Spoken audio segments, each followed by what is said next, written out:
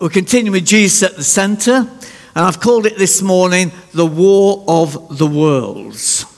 I don't know if everybody's read The War of the World. Anybody read it by, who is it, H.G. Wells? Yes, it was him, wasn't it? No, I haven't either.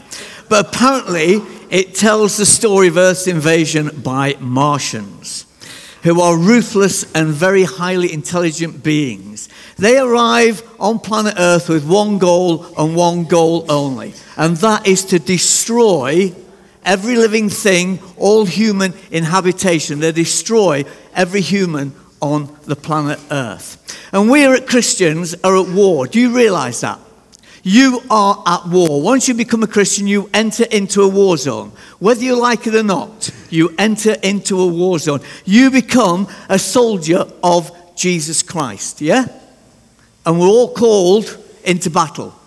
We're all called into battle. We're not in conflict with the Martians, but with an enemy who is just as ruthless. And his aim is to destroy God's creation, especially you and me. Now, our world is made up of various worlds, isn't it? We hear of the world of commerce, the world of big business, the world of show business, world of politics. And these worlds often come in contact with one another, and sometimes they clash with one another. And as Christians, we can easily live in our own little world, can't we? Separate from the rest of the world. And that is a huge danger. And as we continue with our series, Jesus at the Centre, we hear Jesus is speaking about the world and the part he has and we are to play in it. And this is all found in Jesus' high priestly prayer in John 17. So if you can turn to that, but it will come up on the screen. Remember, Jesus here is praying to the Father. He says this, verse 6, I have revealed you to those whom you gave me out of the world. They were yours. You gave them to me, and they have obeyed your word. They have obeyed your word. Evidence of being a disciple of Jesus Christ is an obedience to the word of God. Yes? Good. 1 or 2 nods. Now they know everything you have given me comes from you. For I gave them the word you gave me, and they accepted them. Then they knew with certainty that I came from you, and they believed that you sent me. So, belief in who Jesus is, his identity, is key to being saved. And that's what John's gospel is all about, the true identity of Jesus, the Son of God, God in the flesh. He goes on, I pray for them. Isn't it wonderful to know that Jesus at the right hand of the Father praying for you and for me? I pray for them. I'm not praying for the world, but for those you've given me, for they are yours. All I have is yours, and all you have is mine. And glory has come to me through them. I will remain in the world no longer, but they are still in the world. And I am come to you, Holy Father. Protect them by the power of your name, the name you gave me, so that they may be one as we are one. While I was with them, I protected them and kept them safe by that name you gave me. None has been lost except the one doomed to destruction, so that the scripture will be fulfilled. I am coming to you now, but I say these things while I am still in the world, so that may have the full measure of my joy within them. I have given them your word, and the world has hated them. Do you know the world hates you? When we seek to live by the word of God, we're in direct opposition with the world. We see that in our newspapers as Christians are being persecuted for their faith in their place of work. As we seek to live out our Christian lives in the world, according to the word, we will be persecuted. We will be hated. For they are not of the world any more than I am of the world.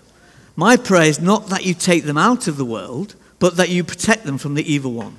They are not of the world, even as I am not of it. Sanctify them by the truth. Your word is truth. As you sent me into the world, I have sent them into the world. The word world is mentioned 12 times in that short passage of Scripture. And when we talk about the world, we mean the planet Earth, don't we? The trees, the mountains, the livestock, etc., etc., etc. But what actually is Jesus saying about the world in this chapter? What does he mean when he refers to the world? Well, quickly, the term world in the New Testament is translated three different forms of the Greek word, which makes it a bit complicated in one way. So you've got 15 times the word, I may not pronounce this right, okiumi, which refers to the first century Roman Empire. 120 times the word aeon, which means the age. And this is the most important one. 187 times from the word cosmos, which I assume you're all familiar with the word cosmos, which refers most of the time to the ungodly. When they talk about the world in the New Testament, they're mainly talking about the ungodly. Occasionally, it can refer to the material universe or earth, as in Acts 17:24, and sometimes refers to all men, as in John 3:16. So what does Jesus say here? He says we're to be in the world but not of it. Sanctify them by the truth. Sent them into the world, I've sent them into the world. We are physically present in the world, but not part of its value system. Did you get that? We are physically present in the world, but not part of its value system. We're not of it. See, when God created the world, everything was in perfect peace and harmony. Whether it was in the human kingdom or the animal kingdom. They were both ruled over by God. But unfortunately, we all know the story. If you read your Bible, you know your story. The great angel, Lucifer, Satan, the devil, whatever name you want to tell him, he wanted to be the same as God. He rebelled against God, and God was war in heaven. God cast him down to the earth with a third of his angelic hosts. And from that time, sin entered the world as he tempted Adam and Eve. And sin, sickness, suffering, and war entered our world. Ever since Adam's fall, we've been born into a fallen world. A world which is opposed to God and lives mainly for selfish gain.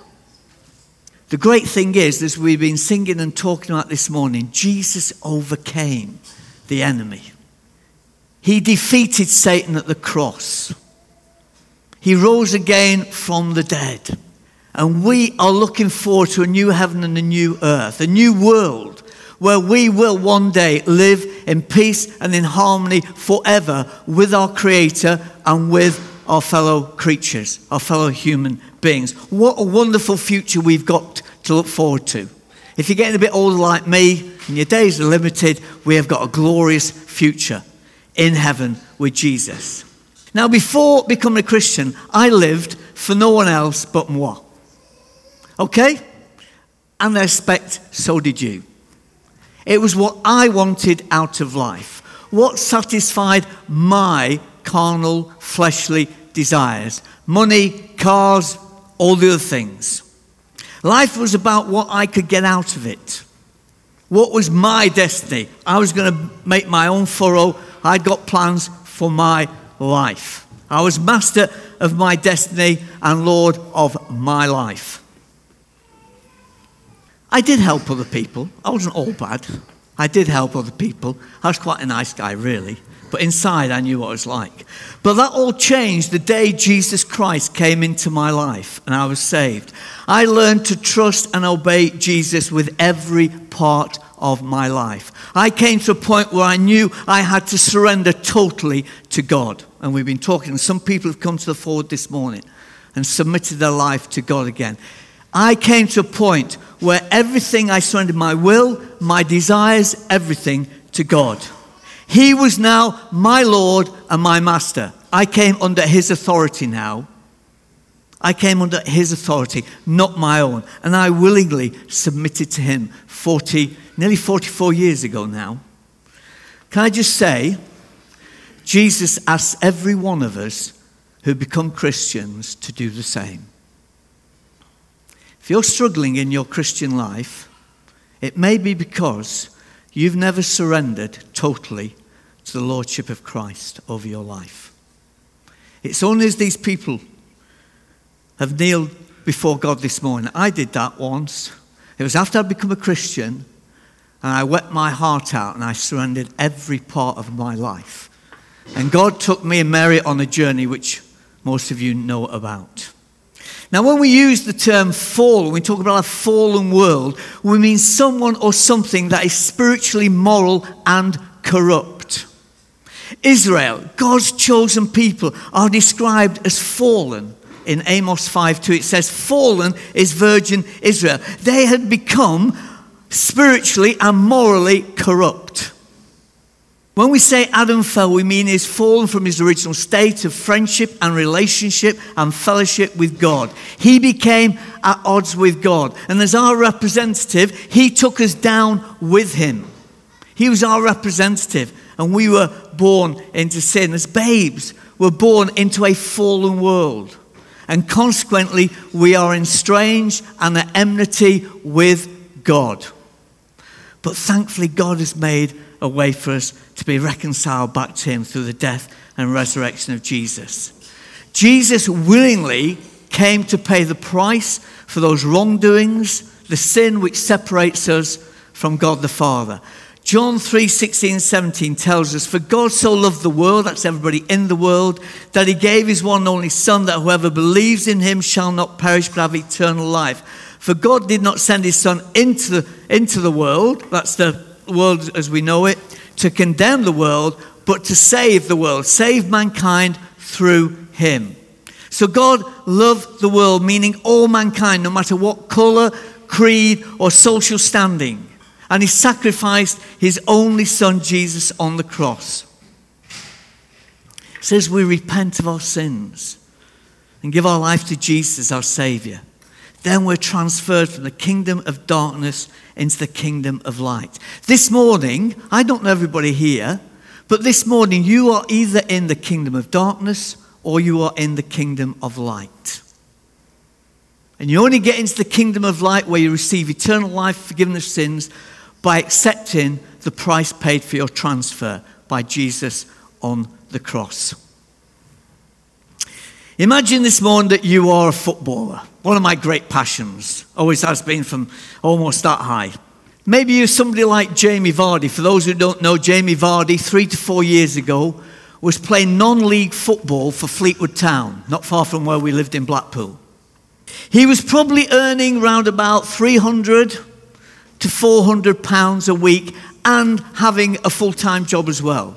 He would come home from work and he'd go out for training, etc., etc. He then got transferred to Leicester City, which is a Premiership club, for £1 million. Do you not think it must have been like entering into a whole new world for him? He wouldn't have to clean his own boots anymore or wash his own kit. He'd have somebody to do all that for him. He would now be training full-time and getting paid for it and getting well paid for it. He would play, instead of playing in front of 500 or 1,000 people a week, he'd be playing in front of 30 to 60,000 people. And I hear he's just been offered a new contract. Now get this, gone from £300 a week to £80,000 a week. Now that is a totally new world, isn't it? He goes entering into a totally new world. The Bible tells us we are not of this world. Yes? We are not of this. We do not hold to the value system and the morals of this world, do we?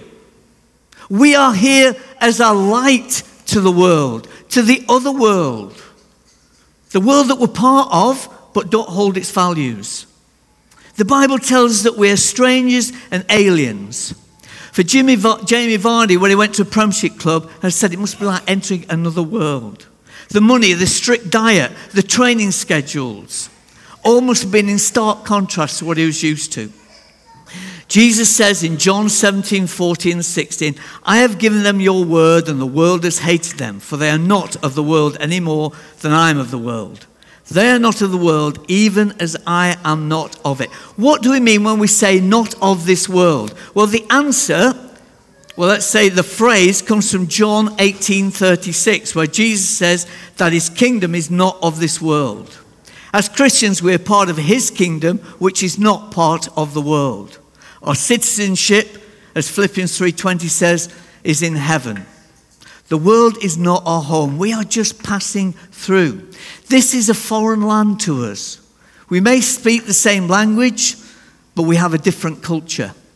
And we live by a different set of values and morals to the rest of the world. We're at peace with God, whereas the world is at enmity with God. The common Christian phrase that we hear said is in the world but not of it. What does that actually mean? What does the Bible say? Well, let's go back to what Jesus says. They're not of the world, even as I am not of it. This is the high priestly prayer of Jesus for his disciples and you and me. And Jesus says, my prayer is not that you take them out of the world, but that you protect them from the evil one. They are not of the world, even as I am not of it. Jesus does not want his disciples, his followers, to be part of the world as he is not part of the world. We are in, but not of. A bit like UK and the European Union, isn't it? We're in, but we're not part of, are we? I don't know. Depends how your feeling is, that one. We're physically present, but we're not part of it. Do you understand that? We're physically present, but we're not part of it. I see things on the television. Me and Mary will look at one another. Let's turn this off. Let's change channels. Because we're not of the world. We don't hold the same values. And some things that come across on the TV programs, great. And we just look, no, it's not going to do us any good watching this. We might be enjoying the program, might be good. But language and other things, we just think, no. It grates, doesn't it? Yeah? It grates. John Piper, a well-known pastor and Bible commentator, says, but notice that for Jesus, not of the world isn't the destination in these verses, but the starting place. It's not where things are moving toward, but what they're moving from. He is not of the world, and he begins by saying that his followers are not of the world. But it's going somewhere. Jesus is not huddling up the team for another round of kumbaya. Remember that? Or bind us together, Lord. We're not to be in a little holy huddle away from the world like Plymouth Brethren used to be, and some Brethren churches. They were separate from the world. We mustn't get stained from the world, so they take on a monastic type mentality where they withdraw and all the world mustn't affect us. We just huddle up in our little cozy and we sing Kumbaya and bind us together, Lord, and we're all happy, and it's not what God intends. He says, enter verse 18. As you sent me into the world, so I've sent them into the world. And don't miss the surprising prayer of verse 15. I do not ask that you take them out of the world, but you keep them from the evil one. God has got a purpose for us being in the world. Yes? Yes. Good. This is the theme of the Bible from Genesis to Revelation. And the theme is what? Thank you, Michaela. I knew I could depend on you. It's mission. Jesus told Adam and Eve to go and multiply. This message has never changed. One of my favorite Christian leaders and authors is Rick Warren. If you've never read The Purpose-Driven Church or The Purpose-Driven Life, read them. They all speak about being made for mission. In fact, Jesus in his Sermon on the Mount says what? We're to be what? Salt and light. What's that for? You know, salt is preservative. It doesn't preserve the meat unless it's rubbed into the meat, unless it comes in contact with the meat. We are called to be salt and light. We've been there to be out in the world and contact and rub shoulders with fallen mankind. We've not got to keep away in our holy huddle. We've got to let our light shine before men so they may see our good works and glorify our Father in heaven. Last week, Michaela talked about us abiding in Christ and producing fruit. This is not just about fruit of the Holy Spirit, but it's about fruit through our lives, that as we let our light shine, that as we're salt and light, it's fruit of people seeing our lives and wanting to know what is different about our lives. I think one of the greatest things I had was when I used to work at British Leyland, and I saw my mate, Ego, Pete Eggleston, he used to call him Ego. He started inquiring what was different, what happened to me. And about a year later, he gave his life to Christ.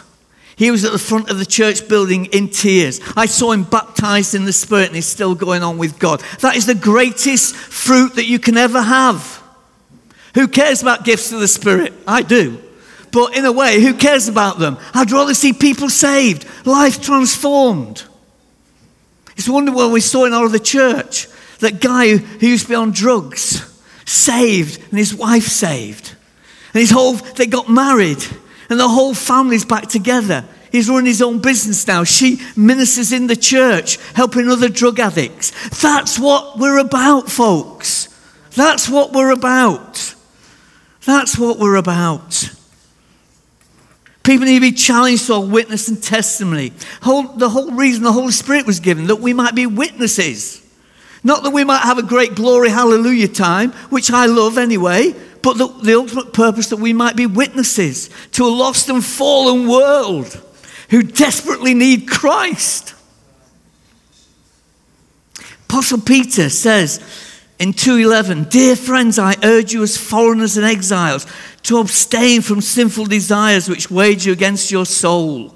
Live such good lives among the pagans that though they accuse you of doing wrong, they may see your good works and glorify your Father in heaven." That's what Jesus said in the Sermon on the Mount. Did you know that your righteousness is one of the weapons of warfare?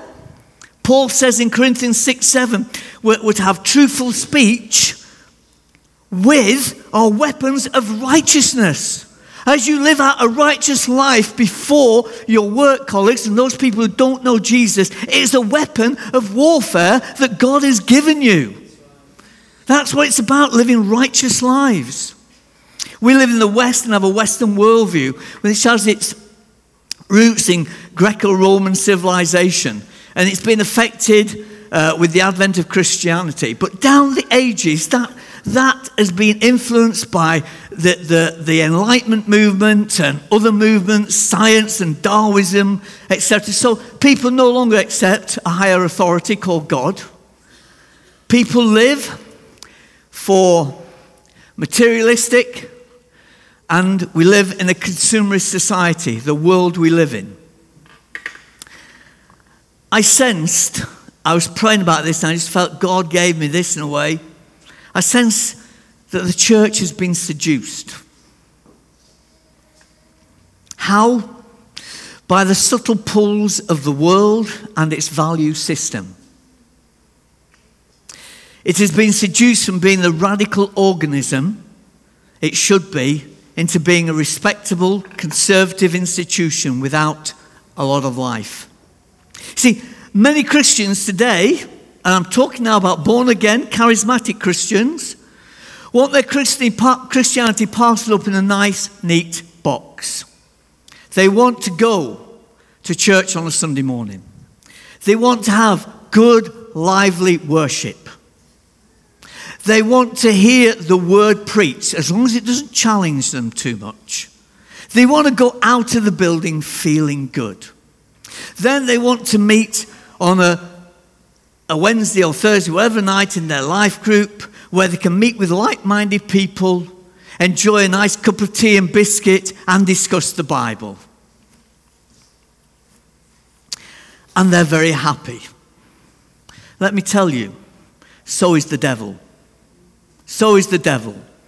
If that's all our Christianity amounts to, and the devil keep us in that, is very happy.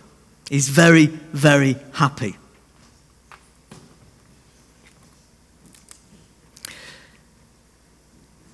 Is God very happy? Now, don't get me wrong. Sunday morning is vital. Life group is vital for ongoing growth. But if that's all our Christianity is, we've been called to reach a lost world. A lost world. I think the church, to some part, has been seduced by consumerism.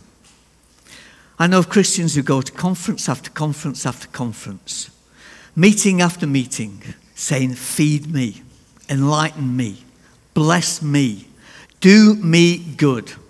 You notice it's all about me, not about Jesus. Do me good. Feed me. You know, the Dead Sea is dead because it's got an inlet but no outlet.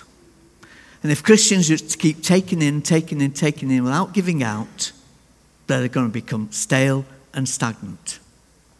Rick Warren says, have you ever wondered when a person becomes a Christian, why doesn't God just take them directly to heaven? The answer is that God has an assignment for each of us. You and I were made for mission. Say to your neighbour, you and I were made for mission. Say it louder. Say it again. Have you got that? Doesn't mean we have to go off to the Amazon jungle or parts of Africa. We've got a mission to our next door neighbour. The person we rub shoulders with in the workplace. The people we meet at the supermarket or at the school gate. That is our mission. The people right next to us. But two dangers can arise of being in the world but not of it. First danger is this. We become so much like the world that nobody knows the difference. Jesus was not of this world, yet he attracted crowds and crowds of people. No doubt, if we did the miracles Jesus did, we would probably attract a massive crowd of people. But people also were attracted to him because this man showed such love, compassion, care, forgiveness, the way he spoke to people, the way he conducted himself. He never put people down, even if he was amongst prostitutes and tax collectors, even the religious, although he did call them whitewashed sepulchres. But with the people, the riffraff of the world, Jesus was there. They saw something in his persona. People saw him demonstrate love, compassion, and care for people. He spoke and demonstrated such an authority of grace and mercy with humility. We can become chameleon Christians. You all know what chameleon is, don't you? It changed its colours to adapt to the environment it is in. So it's not to be noticed. We as Christians can easily do that, can't we? We can go to a party and we're the only Christian there. Or we go with two of you maybe. And you're thinking, don't let anybody ask me if I'm a Christian. They'll ridicule me. They'll question me about my faith. So we merge in with our surroundings so as not to be noticed. Is that what God wants from us? It isn't, is it? We don't go and say, look at me, I'm a Christian, I'm better than you lot. No. We embrace people because Jesus loves the world. Every lost soul. And we, with God's help, must love them too. We must love them too. The Apostle Paul says, don't be conformed to the pattern of this world, but be transformed by the renewing of your mind. Then you'll be able to test and prove what God's will is, good and pleasing and perfect will. So we're not to be chameleon Christians. On the other hand, the other danger is we can give off such an air of arrogance or self-righteousness that people are opposed to us. We can become superior or judgmental towards other people. We can have a holier-than-thou attitude towards others. We need to ask God for his love and compassion, his humility and grace for the lost, because there but for the grace of God go you and I. Yeah? Jesus was the most holy and most righteous man ever to walk this world. He always stood for truth and righteousness, justice and mercy. He never abused his position or his power. We need to demonstrate to the world the same. We will never affect the world with the gospel until we do what Jesus did, until we live our lives according to his teaching. He practiced what he preached. There's no hypocrisy in him. We should be the same.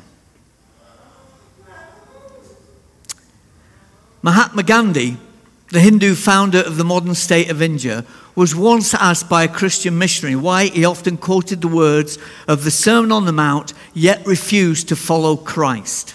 And this was his reply. I don't reject Christ. I love Christ. It's just that so many of you Christians are so unlike Christ.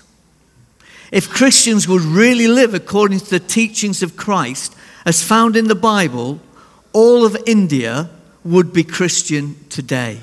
What an indictment. What an indictment. Mahatma Gandhi said that. What a man. I don't reject Christ. I love Christ. It's just that so many of you Christians aren't like Christ. Oh God, forgive me. Forgive us. That we don't demonstrate to our own families sometimes, to our even fellow church members in the mind of the world. And I'm just as guilty as you guys. I'm not pointing the finger. See, we don't have to go and speak to the world. We're not called to go and stand on a street corner preaching. But we demonstrate our love for God by the way we conduct ourselves. In the workplace, the street, the pub, wherever. And as we do this, people will be curious about what is different. Why we don't cuss and swear. Why we don't enter into gossip. Why we don't watch the same things they watch. Why we refuse to do certain things and do others. See, we should always seek to do what is right, whatever the personal cost to us. Whatever the personal cost to us, we should always seek to do what is right. Sharing our faith, the hope that is within us, will in time bear fruit, and we will grow spiritually.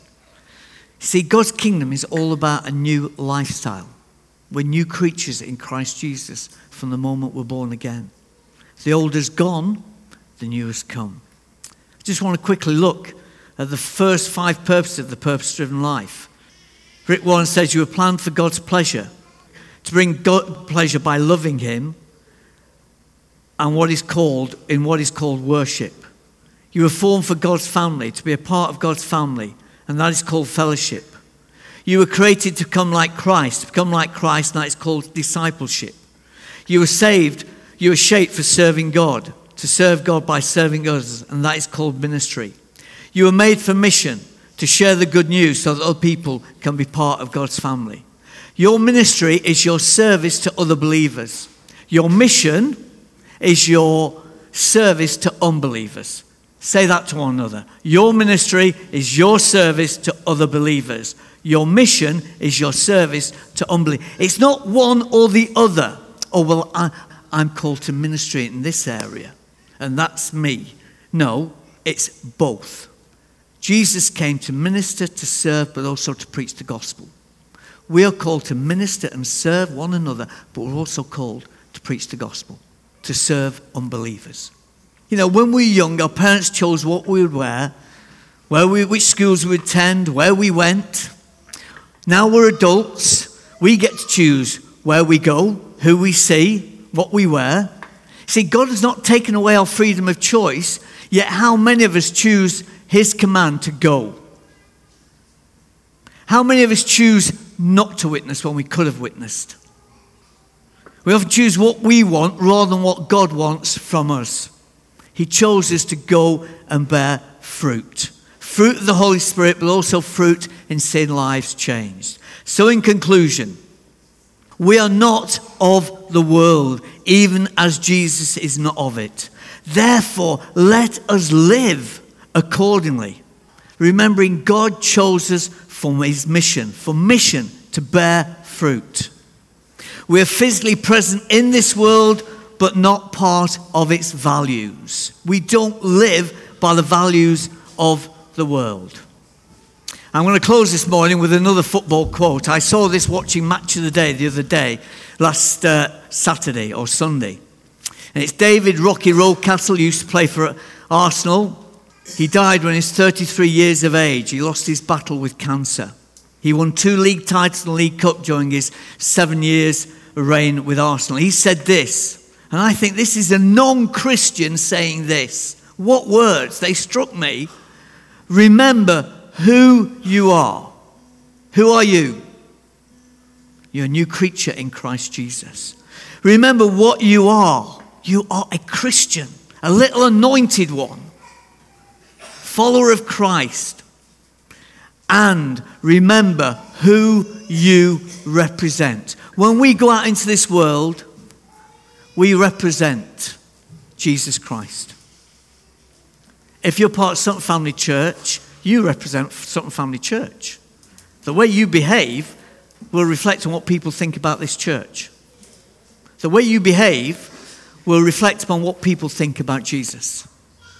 Yeah? I'm sorry if it's coming a bit heavy, but I think this is so important that we need to remember who we are, who we represent. As Christians, we need to take these words for ourselves. Remember them. Who we are, what we are, who we represent. As we come into contact with unbelievers as we journey through this world. I want us to sing My Guardian. Let's stand. And one of the verses is, where you'll go, you go, I'll go. Show me the way. Every step I take, be now my guide. God on my side. And I'm sure, let's just bow our heads and just pray for a moment. Father, we thank you that when we lay our all on the altar for you, you give us back so much more. Lord, in blessing after blessing after blessing. Lord, we thank you that you help us to lay it all on the altar. And I pray for every person here this morning, oh God, that they would be, if they struggle with areas, that you would help them to give their all to you. That there be no half measures. Lord, that we were in it totally. Lord, we give our all to you this morning. Lord, come and minister to your people this morning. As we sing this song, Holy Spirit, come, I ask, in Jesus' name. Amen.